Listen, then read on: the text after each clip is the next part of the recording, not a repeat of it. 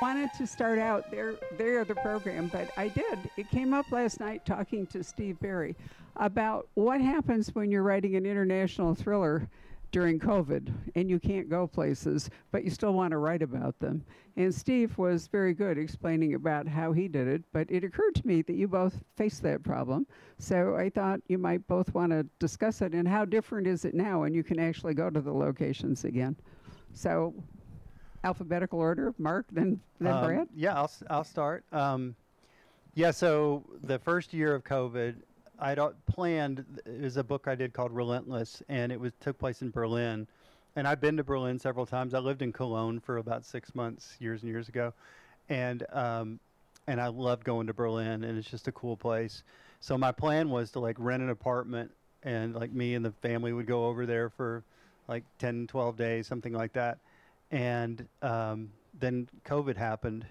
And the fact that I knew Berlin pretty well was helpful, but there's lots of research you can do online.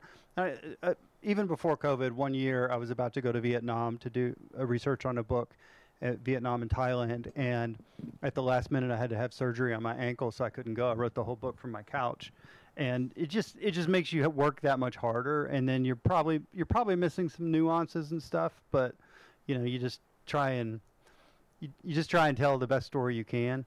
And so that was my first year with COVID, was Berlin, and I didn't get to go, but it wasn't the worst thing because I'd spent a good amount of time in Germany. And then the next year, I'm like, well, COVID will be better by next year. So I put the book in India, which was in 2021. There was no worse place on the planet for COVID than India, unfortunately.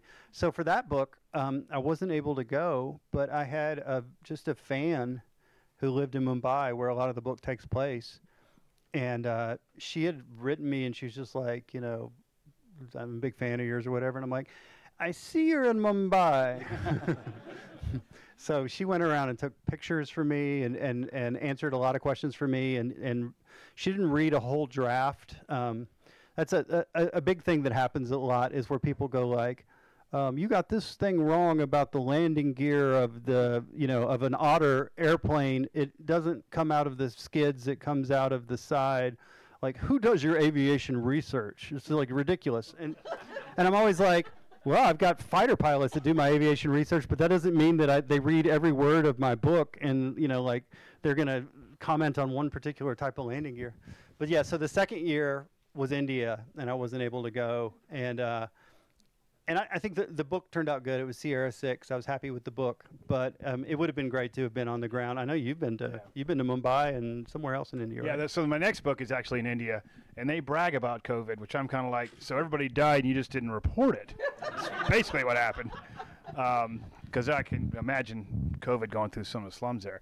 But for me, actually, I planned a trip to Croatia. Had it all planned, everything going, and same thing happened.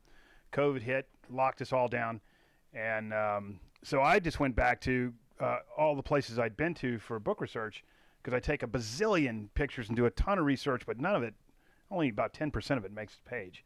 And so then I'm like, okay, where have I been that I haven't used?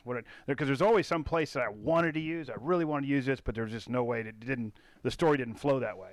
And so this time during COVID, I'm like, well, it's going to flow this way, because I'm starting off with, it's going to go this way, that way, and this way.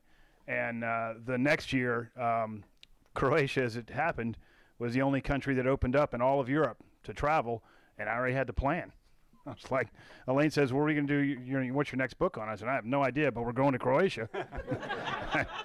So that's what we did. That was really cool. You had a lot of wonderful stuff about Croatia, including the fort and, all the it worked out well. Yeah. And so for Dead Man's Hand, the book that you were here in January and now you're back. That's the Ukraine and Russia. So I'm assuming you didn't actually go to much of it. No, not Ukraine and Russia. I actually said I'm not going to get shot in Ukraine, and I'm not getting arrested in Russia. So we actually looked at where we were going to go, which was just the northern belt there, the Nordic countries and the Baltic states, and that's where we ended up going. So I forgot to say, welcome to the publication party for the Chaos Agent, which is Lucky 13 for the Gray Man. Thank you. Yay. Thank you.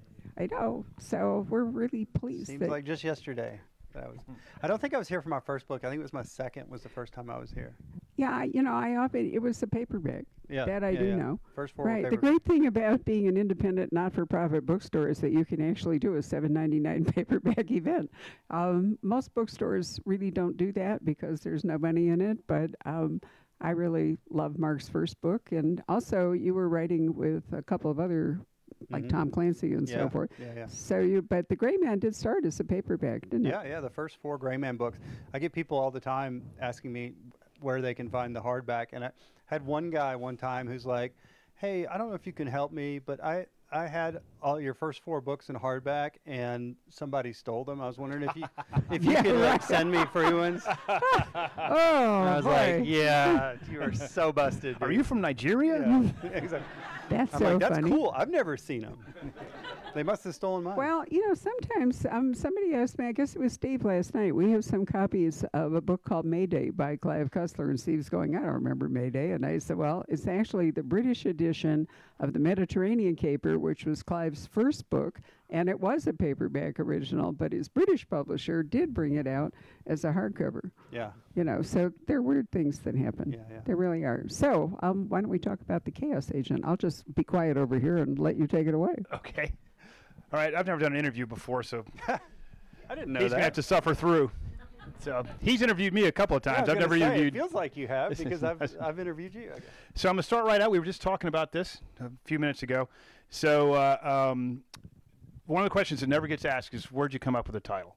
And the reason I'm talking about this now is because we were just talking about this, and I have a new book that I'm writing right now, and they're asking for titles, and I said, how about Agents of Chaos? And they immediately said, no, his book is a chaos agent. And so this was actually months ago, and so how'd that work out? How'd you come up with the title? Well, I came up with the title. I wanted to call it Agent of Chaos, but I had a book called Agent in Place that came out a few times ago. So then I thought of the Chaos Agent.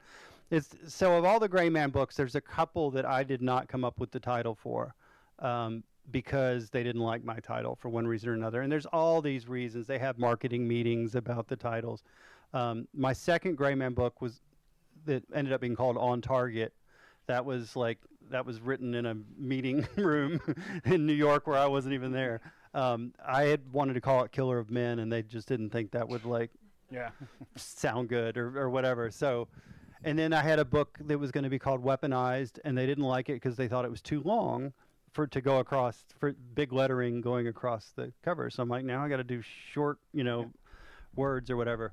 And then the Gray Man 14 that I'm about to start working on, we've already had to come up with the title because they have to do stuff really far in advance. So they've already had like a cover meeting and all this stuff. So they needed locations. And I went through maybe 50 titles, and my editor didn't really like any of them. He probably sent I'm me. not that level yet. He sent me like 25, and none of them really jumped out. And then I think we've kind of ended up on something that was like not terrible. So I won't announce it yet because you're never allowed to do that because it's liable to change. Yeah, they haven't even said. But Chaos Agent was just so there's an intelligent agent, an artificial intelligence, large language model, whatever you want to call it. It's basically an intelligent agent that's in the book.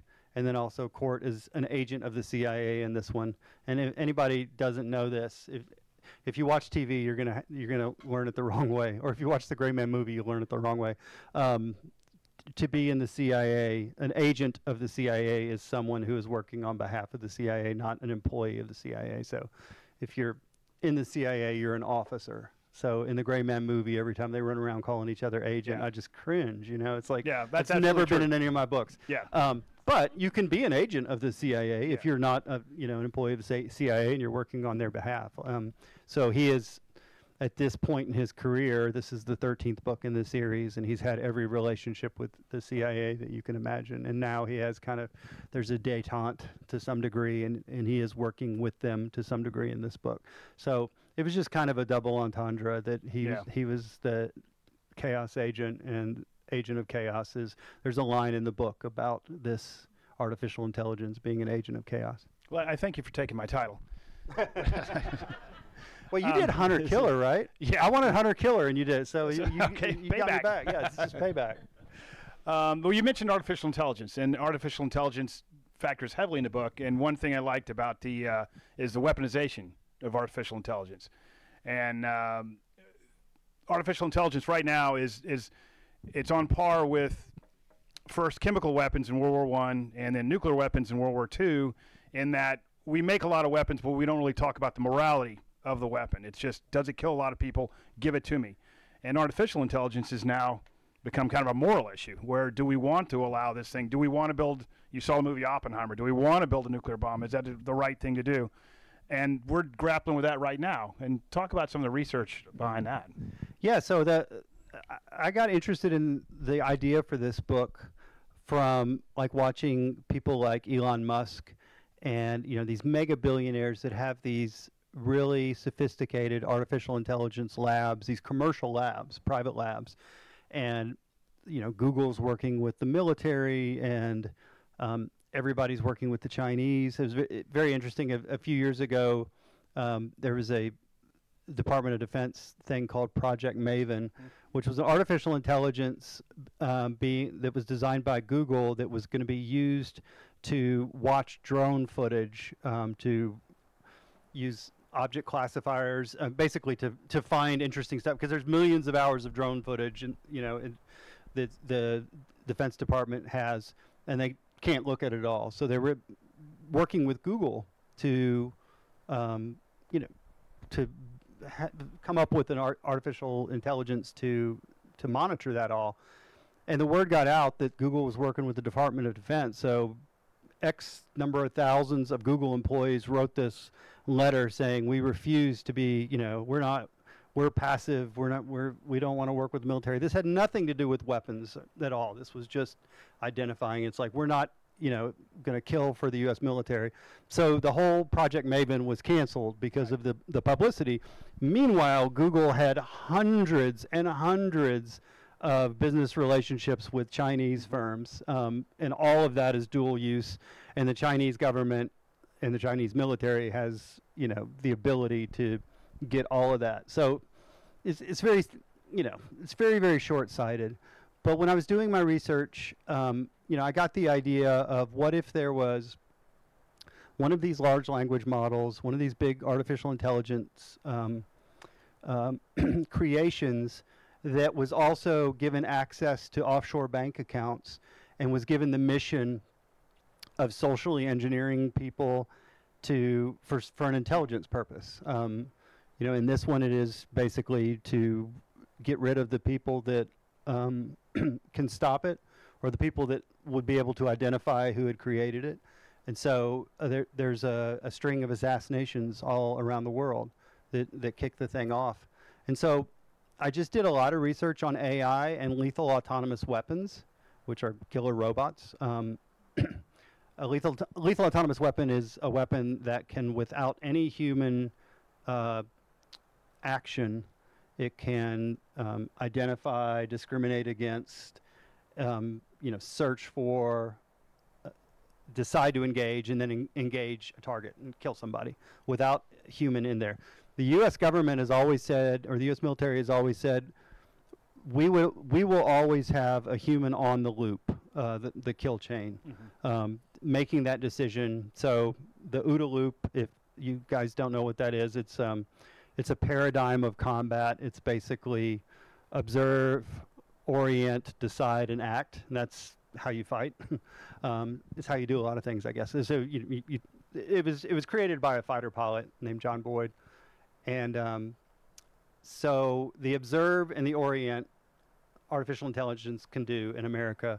Decide is what they want a human to do, and then act, the the weapon can do. So we're pretty steadfast in that we don't want to give control to lethal autonomous weapons. The problem with that, and so that's an ethical decision that we've made, and that's actually what I was talking about. Is we actually talk about making treaties, like we do for nuclear test ban and that kind of stuff. We're going to make a treaty where the OODA loop is not autonomous. There's got to be somebody in it. The problem is if China doesn't do that, and then China is able to fight wars at machine speed, thousands of computations a second while we have humans, and the humans suddenly become the weak link, then it's a little too late. There was a big simulation between a U.S. Air Force F-16 pilot, one of the best F-16 pilots, against an artificial intelligence creation made by a small private company that almost nobody had heard of. There was a big competition to be able to fly against the human pilot in a simulator. And so this happened, and the artificial intelligence fighter plane destroyed the human being, 15-0. The human never got a single shot off, and talked about how incredibly relentlessly aggressive that the artificial intelligence was, because it didn't care about getting home to its wife and kids. It didn't care about G-forces. You know, it was just using the limits of the aircraft itself. And so that just made me think, like, wow, how big and bad can this be? So really the robots and stuff that are in the book, I want to stress that, like, it's not a science fiction book. Everything here is existing technology or else emerging technology. Some, you know, like a version of it exists. Even the robots, there's a quadruped robot, like a robot dog with a 6.5 Creedmoor rifle on it that can hit out to 1,200 yards. That's been created. Yeah. There's hexacopter drones that drop off the robot dogs and then fly away, and the robot dogs go on their mission. All these things, the Atlas, if you look at YouTube videos, and I hope people will, like, just look at some of this stuff on YouTube if it seems fanciful at all in the book, because this stuff is out there. There's Boston Dynamics has this robot called Atlas that you pretty much can't knock down. It can beat you in a fight. One? It can jump. Yeah, it When can jump, do yeah. backflips. Yeah. It can do anything. And they put a gun in its hand before, you know. So, you know, where's this going to be 2 years from now, 5 years from now? I mean, that's what the book's about. Yeah, I kind of like the ethical dilemma there, because one of the things that the Department of Defense argues about is you want a human in the loop. You want a human in the loop. And the other argument, because there are other people in America who are saying China's going to do this, we might as well do it, is that even if you put a human in the loop, you're still relying on what the machine has told you. So the observe orient side of the house, this thing's going out there, and if it says that's a tank, you're going to press the button. So if you make a mistake and it's not a tank, you still listen to what that thing said. He would have taken the shot too. And so that's kind of the argument that's going on. But as you said, this is it's a character-driven book. Definitely character-driven book. I mean, it's espionage. There's a lot of shooting going on. Yeah. We were talking about research. You opened the book in Guatemala. Yeah. And you and I, long time ago, back when we were young writers, you told me the story, and I hope I'm right on this, because if I'm wrong, you can just pretend like I'm right and tell me the story again. I'll roll with it. Whatever he's about to say. You had been to Guatemala a long time ago, before you were a writer, had spent a lot of time down there, but that was where you came up with the idea for the Gray Man. It is. I was right. Yeah, you were right about that. Yeah, initially, so I went down, I worked for a medical device company, and I had studied, I'd lived in Miami like 10 years before, and had studied Spanish. And when I started working for this medical device company in the international department, every phone call in Spanish came to me, and it was like very overwhelming because my Spanish was horrible. So I basically asked them, I said, if you will give me a leave of absence, I will, on my own dime, which is about all I had, I will go down to Guatemala, where for $115 a week, you can spend 5 hours a day sitting at a table just like this with a Spanish instructor, like a qualified Spanish instructor, and I will learn Spanish. So they let me do it. So I was down there. I went down 3 different times, but a total of 4.5 months, 5 months. And just one time while I was there, I went to El Salvador just on the weekend, because there were like beaches there, and I thought it'd be fun. It was not, but it was pretty. They were shooting at me, gangs running everywhere. I saw 4 dead bodies, so I didn't have anything to do with any of them. But I was at a bar in a place called La Libertad, and I was pretty much the only American there, just having a beer, and then another American came in, baseball cap, kind of long hair and a beard, and he just didn't look like the other Americans that I'd seen down there in Central America, because it's like surfers and stoners and language student nerds. And I was like an old language student nerd. I was like, late 30s or something, but most of the people that were studying language down there were in college. And he just didn't look like anybody else. So I watched him. I heard him speak Spanish to the bartender, and he turned I remember he sat at the end of the bar, and there was a light, and he turned the light off to sit in the dark. And I just sat there and started like making up a story about the guy. And after a few minutes, I was like, okay, so he's a burned CIA officer who, there's a kill on sight order for him, and that's why he's living in the developing world, and he's completely off grid, and he's down here in El Salvador where nobody knows who he is. Never talked to the guy or anything. I don't remember which one of us left first. I think I might have left. I don't even remember. But the next day, it was kind of bouncing around my head, because at that point I'd written 2 books, and the second one I'd gotten in front of an agent. He's like, well, you're a good author, but I don't, your story's not, it's a little ambitious for somebody that hasn't been published. So he asked, he told me to just find something more accessible. So I was like, well, what if this guy is like an assassin? He's working as a freelance assassin and all that. So I just started writing the book. And so I wrote a book called Goon Squad that had this character in it, the Gray Man. And I gave that to the agent. Of course, it took 6-9 months to write the book. And he called me up. He's like, well, I'm not going to tell you what you want to hear. He's like, I think there's probably people that, there's probably agents that would take this, but I think you could do a lot better if you just had this character and you just had this one subplot, because one subplot in the book is he's trying to do his main mission, main story, but all these people from his past are trying to kill him. He's like, if that little subplot was the whole thing. And I was like how? And he's like, I don't know, I'm not the writer. And I was like, and so I was like, can we go back to where you said you think there's agents that would take this? Can you give me some names and phone numbers? I remember being really, really depressed. I was sitting in the parking lot. This is going to be a kid calling me.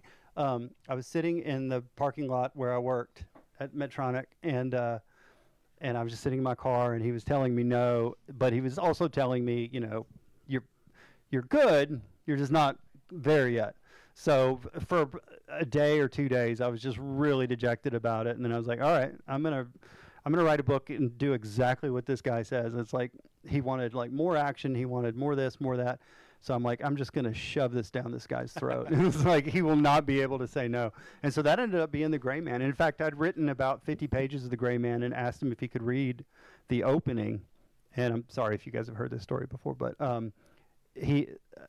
so he read the opening, and the opening involves a helicopter crash with some National Guardsmen in Iraq, and the Gray Man comes upon the scene from distance, and all he has is like a Barrett sniper rifle. So he just shoots some of the guys that killed the Americans. There's Al-Qaeda's like on the crash site.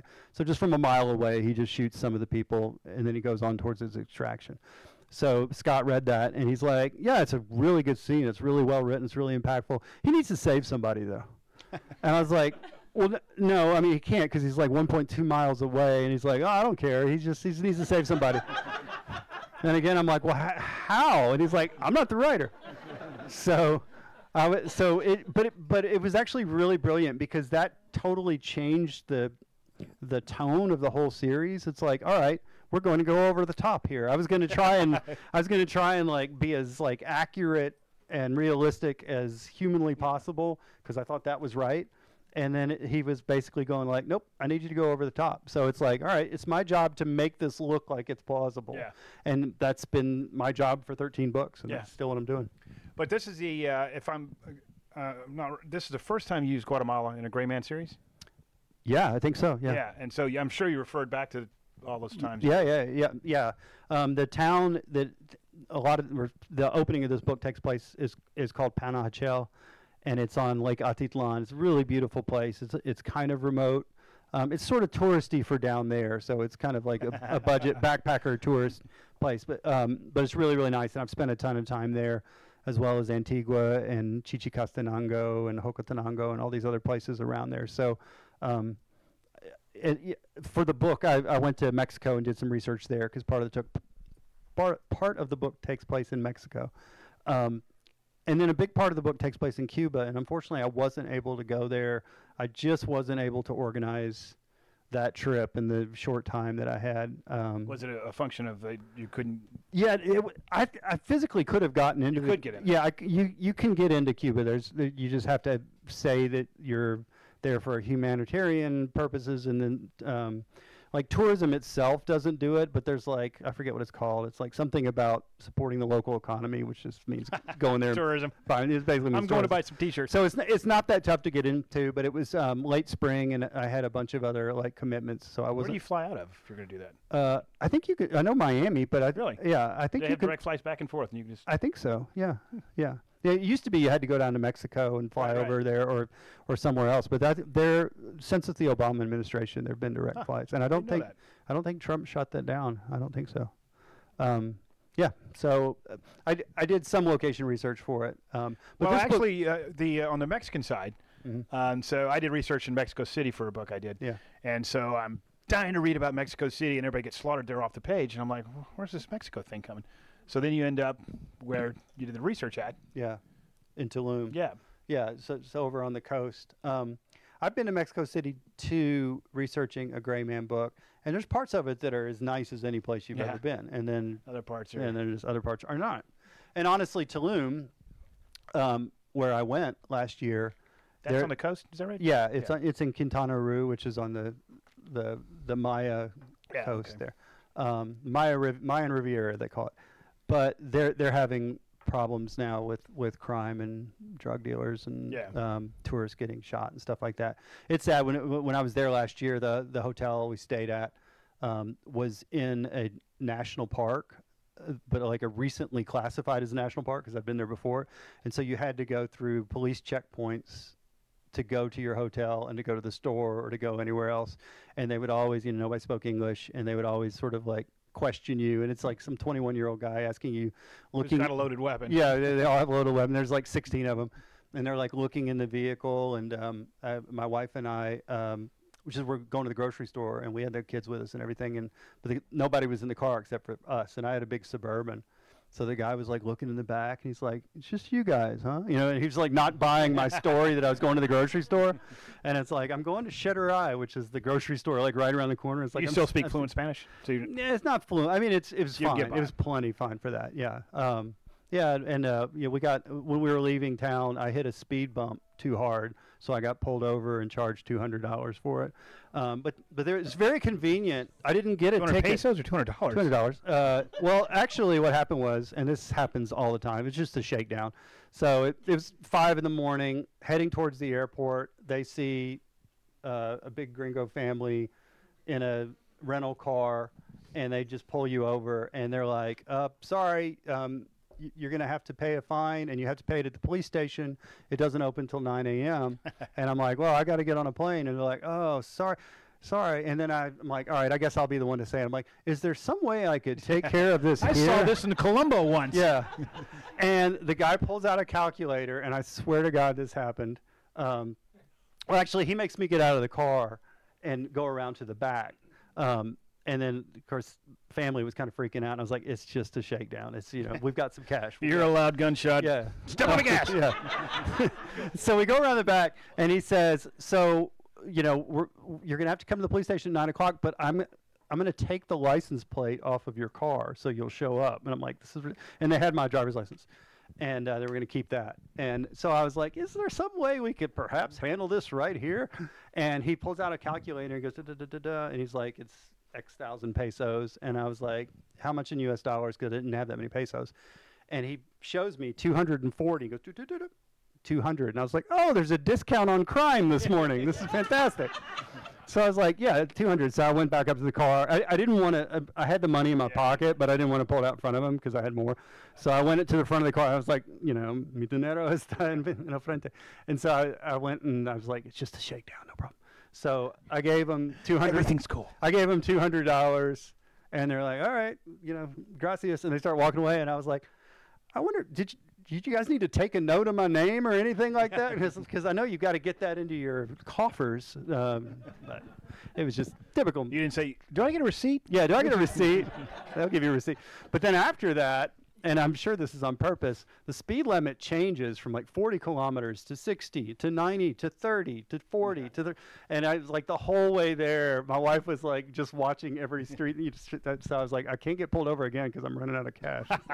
It's not just a Mexican thing. That used to be a deal in Beaufort, South Carolina. If you were down there and you were going to go from Hilton Head to Savannah, they had this really great speed trap, but that's what they did. I think half the city revenue came from people. Yeah, I'm sure that it did. trip. I'm sure it does. Yeah. But you couldn't pay that guy on the street. They were actually Yeah. taking it for the coffers. Yeah. So we were talking about the characters, and you've got a lot of returning characters, but one of the themes that permeates the book, actually starts right out in the front of the book, is the theme of trust. Trust between Court and Zoya, trust between Zach when he gets hired. The only reason he's hired is because he's trusted. Yeah. And Court doesn't trust anybody, and Zoya's wondering if she should trust somebody. Yeah. And how hard is that you're developing these characters through, they've been in multiple books, but they've still got to advance forward, and you've got to think about how you're going to do that.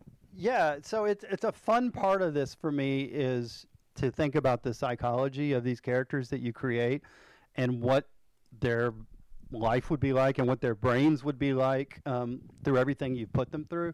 And it's just like the medical stuff. If one of my characters gets hurt, they get treated for it. They don't just sort of shake off gunshot wounds or things like that. Sometimes their treatment is a little implausible.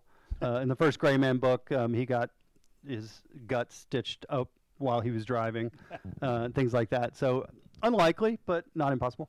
But some writers don't deal with they just take the damage and just keep on going. Like a video game. Yeah. So I feel the same way about like the psychology of like what you put these people through. And so they're killers for hire. They have what they think is a moral code, but they've seen some really bad things and they've done some really bad things. And in the case of Court, he's been pursued pretty much his entire adult life. He's been in danger. And I think about all the walls that you would build up and the defenses and how paranoid you would be for good reason, but still really paranoid. And so Zoya has a lot of the same experiences, and they're in love with each other. And the book opens up with them having just spent like the best 4 months of their lives. They're on the run, but they're together and they're not, fighting for their life every day. They're just like laying low. And pretty quickly into this story, something happens where Court realizes Zoya is lying to him about something. And it was kind of interesting to me to kind of explore like, what would that be like if you were this really paranoid person that let one person into your little circle of trust, and it might be an inconsequential thing that they've lied to you about, but like how quickly would you build all those walls back up? And that was the thing that was kind of interesting to write about, and to write about their relationship, trying to persevere as other things are going on when there is this something of a breach of trust. So it was a lot of fun. And in the case of Zach, there was a whole scene that got taken out of the book that'll come in another book where Zach actually, and it was taken out of the book because my first draft of this book was 189,000 words, and it ended up being 170. So I had to shave some stuff down. And there was a scene I'd written where Zach actually meets his daughter, or encounters his daughter, who is in the witness protection program, but he's found out where she is. And it was sort of setting him up for this place where he doesn't feel like he has any place to go because she has another father, and his ex-wife, her mom. It's going to show up in a later book because I did like the scene. It just didn't really advance the plot. All it did. I was about to say, I don't remember any of this. Yeah. You wouldn't. It's funny, the Russo brothers asked me for an early copy of the book, the directors of the Gray Man film. They asked me for an early copy of the book, and I sent them that scene. And I sent the version with that scene because I'm like, I think it's cool. It's just like, just because my editor thinks the book's too long, it's like, I'll give whatever. Everybody gets a director's cut. Yeah, it's a director's cut. So, that was the whole idea. That Zach is he's at a point in his life where he doesn't really, he feels listless and doesn't really have any direction. So he takes a job as the head of security for a guy named Anton Hinton, who is an Elon Musk type character, a multi-billionaire with a large artificial intelligence laboratory. And someone is going around killing all the leaders, or the, sort of the thought leaders of AI and robotics. And there's an attempt on Hinton's life, and his head of security is killed. So Zach gets the call the next day to see if he'll replace him. So Zach goes there. Not everything at this corporation that he's working for is on the up and up. So he, has to protect Anton while at the same time trying to figure out this mystery that's sort of permeating the book. Who's behind this this spate of assassinations and what the end game is. Well, you just brought up a question I didn't even think of. The first thing I was talking about is he gets called because the SAS guy trusts him. Yeah. There's so only a few guys that I'm going to trust to do this. Yeah. And you're one of them. There's a guy named Gareth Wren who's a former SAS guy who is, I guess he's like the manager for Anton Hinton, former head of security. And so he needs somebody to watch over Anton, so he contacts Zach. The question just popped in my head, though. The primary security for Hinton are Chilean guys. Yeah. Where'd that come from? Do they known to have security guys? Or? Yeah, so there's a lot of... I've heard Colombians, never heard Chile. Civilian military contractors from Chile. I don't know if there's a lot of them, but I thought that was unique. I read that. I was like, I bet if I look this up, it's true. Yeah, it's like, why would he have Chileans? I mean, he has multiple houses all around the world, Hinton. It goes into that to some degree. And he has this big laboratory in Cuba as well as other labs. And yeah, no, I've run into I trained with a Chilean Blackwater guy Really? at a training thing. Yeah, and it's just funny the interesting people that you meet in that world. I was too lazy to actually look it up. I just trusted you. Yeah, it's got to be good. All right, so some writing stuff. Delving into your writing methodology, the first one struck me because people hit me up all the time and say, "Why don't you have a list of characters like Mark Greaney does?" So I'm reading this book. It's got a list of characters in front. I'm wondering, how do you make the character list? Oh, so the character list is from me. I mean, it's like I'm happy that other people like it too. But I will write a character down on the list as I create them or use them. And in this book, there's a character named Jim Pace who is all throughout the book. He was in Sierra 6 as well, and he's not on the list. He's not on the character list. And Wait a minute, let's keep going. I just forgot. I just forgot. Who's the main assassin running around? Kincaid. He's on there, right? Nope. You're kidding. He's not on there. It's just that I did a bad job. Although, I'll tell you, when you read the book, there's a guy who offer refunds to everyone. There's a guy, the guy who gets killed in the second page is on the list. Yeah. You never hear about him again. No, because they refer to Rick Watt a lot. So Kincaid isn't on there? No, he's not on there. Why did you look at that part so carefully? Because people keep telling me, and I'm a writer, so I'm like, how does he do this? Yeah, so that's not how you do it. I actually told my wife, I said, I think it's only the good guys he's putting on here. None of the bad guys get on there's here. no rhyme or reason. That's a complete mistake. But it is sort of as I'm trying to register characters as I'm writing them. I'll put that on there. We were talking about it earlier. When the copy editor goes through your book, they create a timeline for your book. And they point out if something's not right. They're like, well, wait a second. If this person's in Dubai and talking to this person, it wouldn't be 6 p.m. there. It would be 3 p.m. or whatever. So it's nice that somebody does all that work for you. But you've already spent so much time with the book. It's impossible to fix it. Yeah, when they come back and they're like, there's something in your timeline that doesn't work, you're just like, I'm just going to take out all the times in the book. I'm just going to take out every day.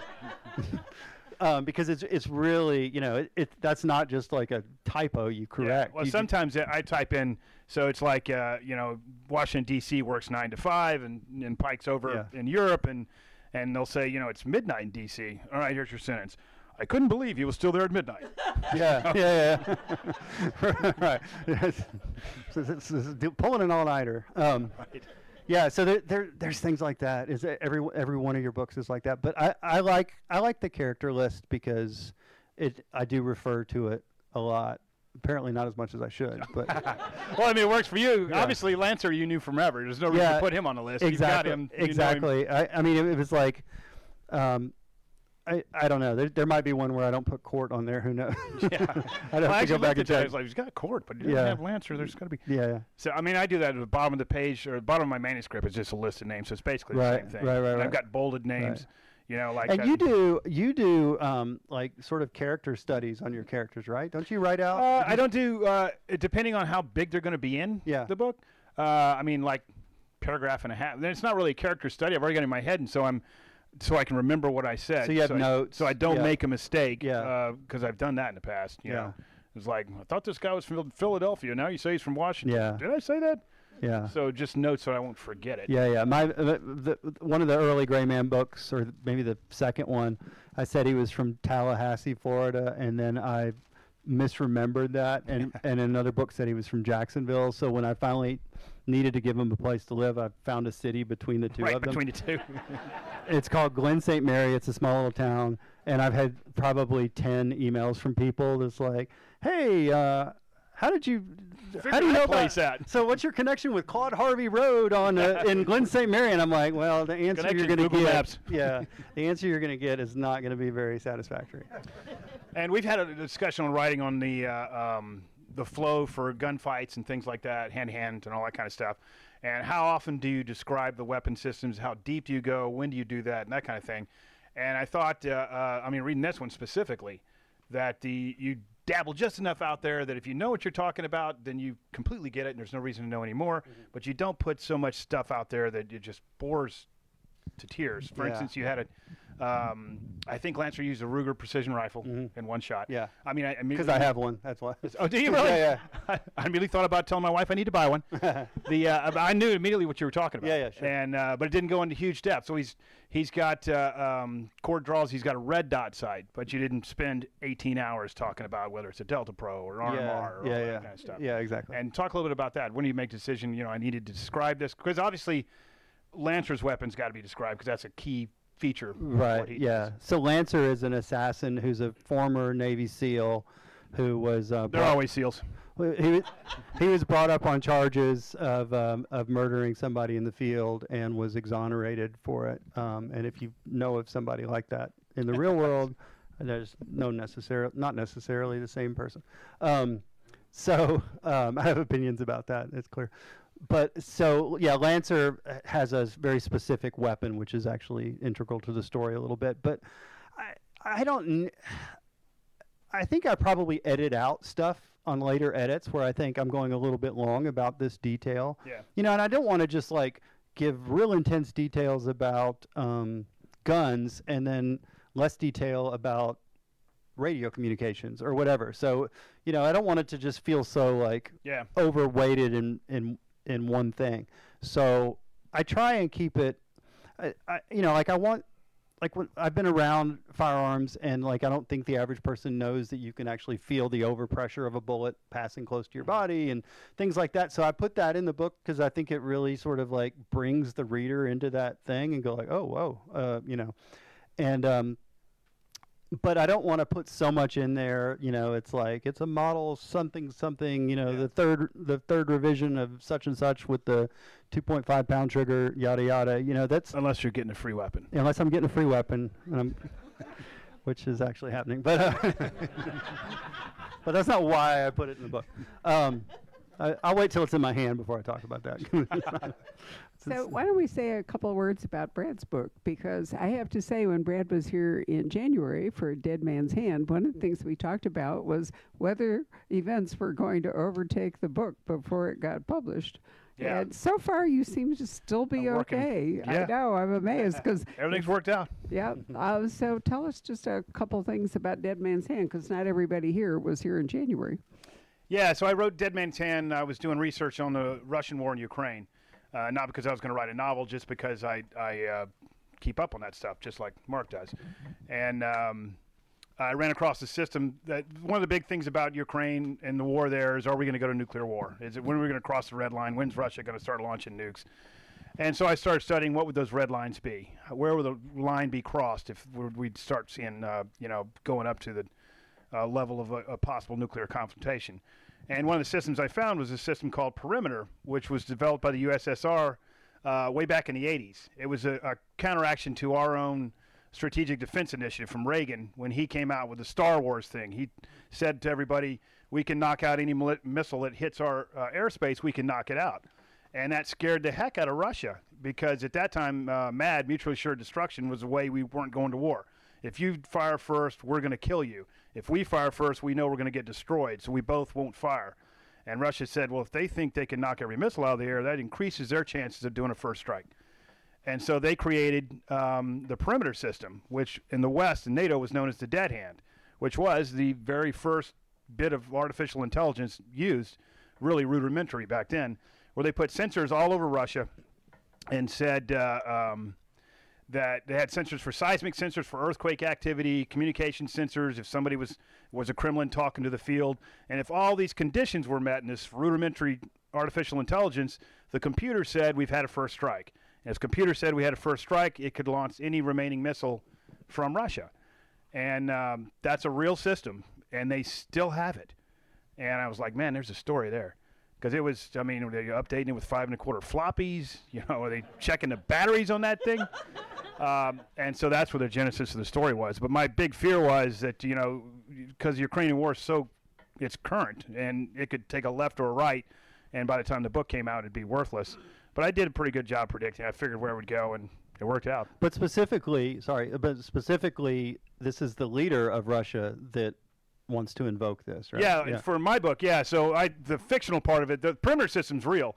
And the fictional part, Putin says, I'm not going to do it for a first strike. In the real world, it has to be an actual nuclear strike on Russian soil for the system to initiate. He says, I'm going to do it for me. If I take a short walk out of a long window or drink some poison tea, speaking of which, did you see the Ukrainian defector just got smoked in Spain? Yeah. Putin's running around killing everybody all over the place. Yeah. And he said, if something happens to me, then I'm going to launch the missile, the RMS-28, which is, we call it Satan II. It's the largest nuclear missile in the world. It's got, I think, 32 MIRV warheads that come out. It's just a devastating thing.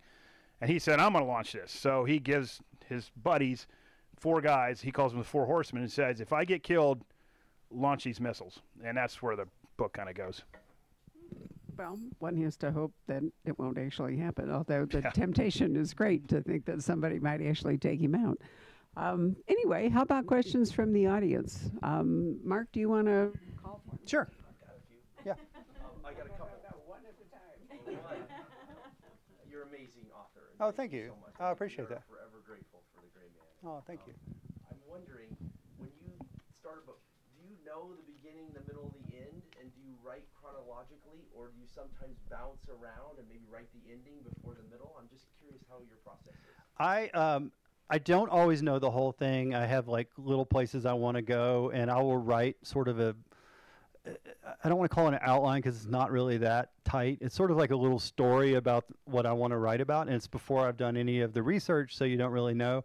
I do not write chronologically at all. I bounce all over the place, and that's like the best way to get rid of writer's block. I mean, I still have a lot of writer's block, but is like if you're stuck in a part, I'll be like, well, I know there's going to be a part where these 2 people meet, so let's just, and then I do a lot of editing. My books only come together like on the second draft, as far as I'm concerned. Like I think they're junk when I first turn it into my editor, and I think he probably does too. He never says that, but he knows that I've cleaned them up, and I find discrepancies or tighten things up. But I will have. Like for book 14 of The Gray Man, or we'll just go to this one. I didn't really know where this was going to go. I knew who I wanted the villain to be. The actual plot just developed over time as I was writing it. So I started writing it at the beginning of March, and I finished it in August, early August. And in July, I was learning tons of stuff about the book. And I remember one of the Clancy books I did after he died. It was due like in 4 days, and I just remember just staring at the wall going like, I don't understand my own book. This is like, it's a horrible feeling. It's a really, really scary feeling. And you're just like, and I've said this, and I mean this, every single book I've written, there's been some point during the process where I'm thinking, I just want to give my advance back and just say, well, this one didn't work. We'll try fresh next year. And then you just slog on through, and then it's it gets where you want it. By the third draft, I'm like, hey, I think I got something here. And important thing to remember too is if you want to be a published author, at some point you have to let the book go. Otherwise, you could keep writing it for your entire life. Everybody goes like, "Oh, it must be the best feeling when you turn that book in." I'm like, no, it's like you're walking around with no pants on. You know, you're just waiting for people to to pick stuff out. So it's always scary. Like there's never really a point where you're like, I mean, I'll get an email about something I got wrong in a book in 2009, and people be like, "I want to bring this to your attention." I'm like, all right, yeah, you're a rock star, buddy. Nobody's noticed. It's like, let me tell you about the other 13 errors in that book that you didn't catch. Right behind there. I guess go along with that. How prolific your writing is. How do you do that? Are you doing 8 hours a day when everybody else is doing work? Even Jack Carr mentioned that. How do you do 2 a year? Well, it's not sustainable, and I've said that for years, but I really am stopping the 2 a year thing. I did 2 this year, so all through the holidays, I was present for Thanksgiving and Christmas, but I worked every single day on the book I have this coming out in June, and I'm still editing it now and worked on it today on the plane. I've written about 320,000 words this last year, and I'd like to get it down to 160, 170. I guess this is my 24th book, and my 25th book will come out in June since 2009. So there's been a lot. I've done a lot of writing, and I don't work 8-hour days. I start writing as soon as I can in the morning, and I write as long as I can, and that's usually it, unless I'm way on deadline or past due or something, and then yeah, so they've written another script they've written the second script, and I haven't seen it. I don't know if it's polished. I don't know when they're going to announce anything one way or the other. I think Gosling has only gotten more famous in the past couple of years, so I don't know if that's going to slow things down. I saw they were talking about making him Rambo. I don't know if they're talking about Stallone said that. Yeah, Stallone said that. So that's a long way away, but I'm sitting there going like, no, don't do that. So we'll see. Yes, sir. I'll do it here. I don't know which one. Sorry, I'm trying to point it. Pointing at you with my. Going with that about the movies. Once they buy the rights to the book, how much input do you get into who plays any parts or anything, or are you completely out of that? Completely out of it. As a courtesy, I don't know if it was a courtesy, they probably needed help. Like when they first started writing the script, the Russo brothers, the directors, Joe Russo wrote the first draft of the script, they had me come to California and spend like 3 days with them talking about, the story and that. And that was years ago. And so I went away. We stayed in touch, and Joe would send me the copies of the different scripts as they went along, and then once they started shooting, they sent me the shooting script, so kind of the official script, which had changed somewhat in this story, but there's nothing. And I get emails all day every day going like, you can't let Gosling play or whatever, and they're like, you just don't have control. And then, and I literally had somebody go, well, if Stephen King can tell them, you can tell them, or something like that. I was like, nope. It's like, your evidence is the evidence that you're wrong. And sometimes if you're John Grisham or Stephen King or somebody like that, you definitely can. I mean, Jack Carr was an executive producer on Terminal List, so he was on set a lot. Michael Connelly, it's totally. Michael's backed off. When we talked about that when really? he was here, he'd rather write. He said he I had was to make a decision, and he'd rather that was write probably his great book. for a while, and then it was probably good to step away. So it is different in different situations. But in my situation, I had this little paperback mass market book that Hollywood said they were interested in. And I was not in a negotiating position where I'm like, listen, I want to play the lead, And I wouldn't do it. Well, that was why I was asking, because I'm not real sure about the pick of the Gray Man. Yeah, so I was happy. I was happy with the movie overall. It's different, but I'm okay with the book and a movie being different because I want people to read the book. Well, that's right, and the book is still the book, regardless of how the movie is, right? Exactly. So, did you have a question? Yeah, I'll do you. And then, go ahead. You go. I just want to comment. I think Ryan Gosling did a great job. Thank you. I think that was a good one, and they did really Yeah. good with the script. Your book in June, is that a Duffy book? Yes, it's the second Josh Duffy novel. It's called Sentinel, and it takes place 3.5 years after the first book, and now Josh is working for the State Department in diplomatic security, and his wife works for the State Department as a Foreign Service officer, and they are assigned to a West African country. So I went and did some research in Ghana last year, and of course, you know, they bring their kids, and it's just like a nice, wonderful life, which lasts about 40 pages, and then since it's one of my books, then everything goes to hell.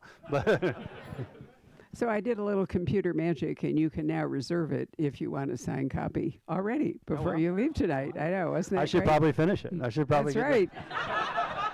Otherwise, I'm going to demand you refund their money. There we go. Yes, sir. So, did you start writing Gray Man while you were still doing the ghostwriting for Tom Clancy? So Gray Man was first. So I wrote. I wasn't published at all when I wrote Gray Man. That was my first published book, and that came out in October of 2009, and in February of 2011, I still have the email. Is when I started. They started talking to me about doing the Clancy book with Tom. Tom was alive at the time, and then I think I got the job like in March, or late March, and they're like, yeah, they're looking to have the book by July, and I'm like, July of what year? They're like, this July, and I'm like, wow, okay. So and it was like that. I did 7 and 6 years, and it was they were all pretty fast paced. Yeah. Follow-up comment is, Hmm? when I first saw the character list for the movie Gray Man, I thought Billy Bob Thornton was really going to reach out and become a British guy, and then, you know. Yeah. So they changed so many characters, and like really a guy that I thought was really good in the movie was Regé-Jean Page, who plays Denny Carmichael, and Denny Carmichael in the book is, you know, 60. He's like central casting CIA operations guy, like in his 60s, and Denny Carmichael's like 32, or Regé-Jean Page. I'm like, that didn't occur to me. I think it works good in the movie, but it doesn't make a lot. Actually a medical examiner in Vera. In what? In Vera. I never saw that. Well, it was the TV thing with that Ann Cleves writes. Oh, really? And he was the medical examiner. It took me a little while to Oh, make wow. the transition Yeah. from Bridgerton to, That's you know, funny. yeah. He's a super nice guy. I Yeah, met him. really Yeah, he's a good looking really guy, nice too. We have time for one more question. Yeah, I'll take it. Any updates with RIP and Red Metal 2? So not really. Basically, the book should have come out years ago. What happened was the war in Ukraine. Rip instantly got involved. He started a nonprofit, and he's been over there, mostly in Poland, but he's been over in Ukraine some, and he's working really hard on that. And so it's sort of like put us in a holding pattern. I'm actually going to see him next week. I'm going to be up in Alexandria, and I think we're going to have dinner. But I'm not in a position to go like, get back to writing, because what he's doing is saving lives and helping this war, and he's very committed to it. And I support I support him. I donate to his cause, but also, I think he's doing a great thing. I'd love that book to come out someday, but we'll have to get to a different point with the war. Sure. I want to thank you all very much for coming tonight and for your attention. Brad, Thank you. could you hand me the Lisa Gardner book there? Let's thank Mark and Brad for a really Thank great you. conversation. Thanks, Brett. Thank you. Hello. We hope you're enjoying our programs and podcasts with authors. We'd like to expand them, and your help would be appreciated. Please make a donation at poisonedpenfoundation.org. 100% of the proceeds will go to help connect authors with readers in this difficult time. Thank you.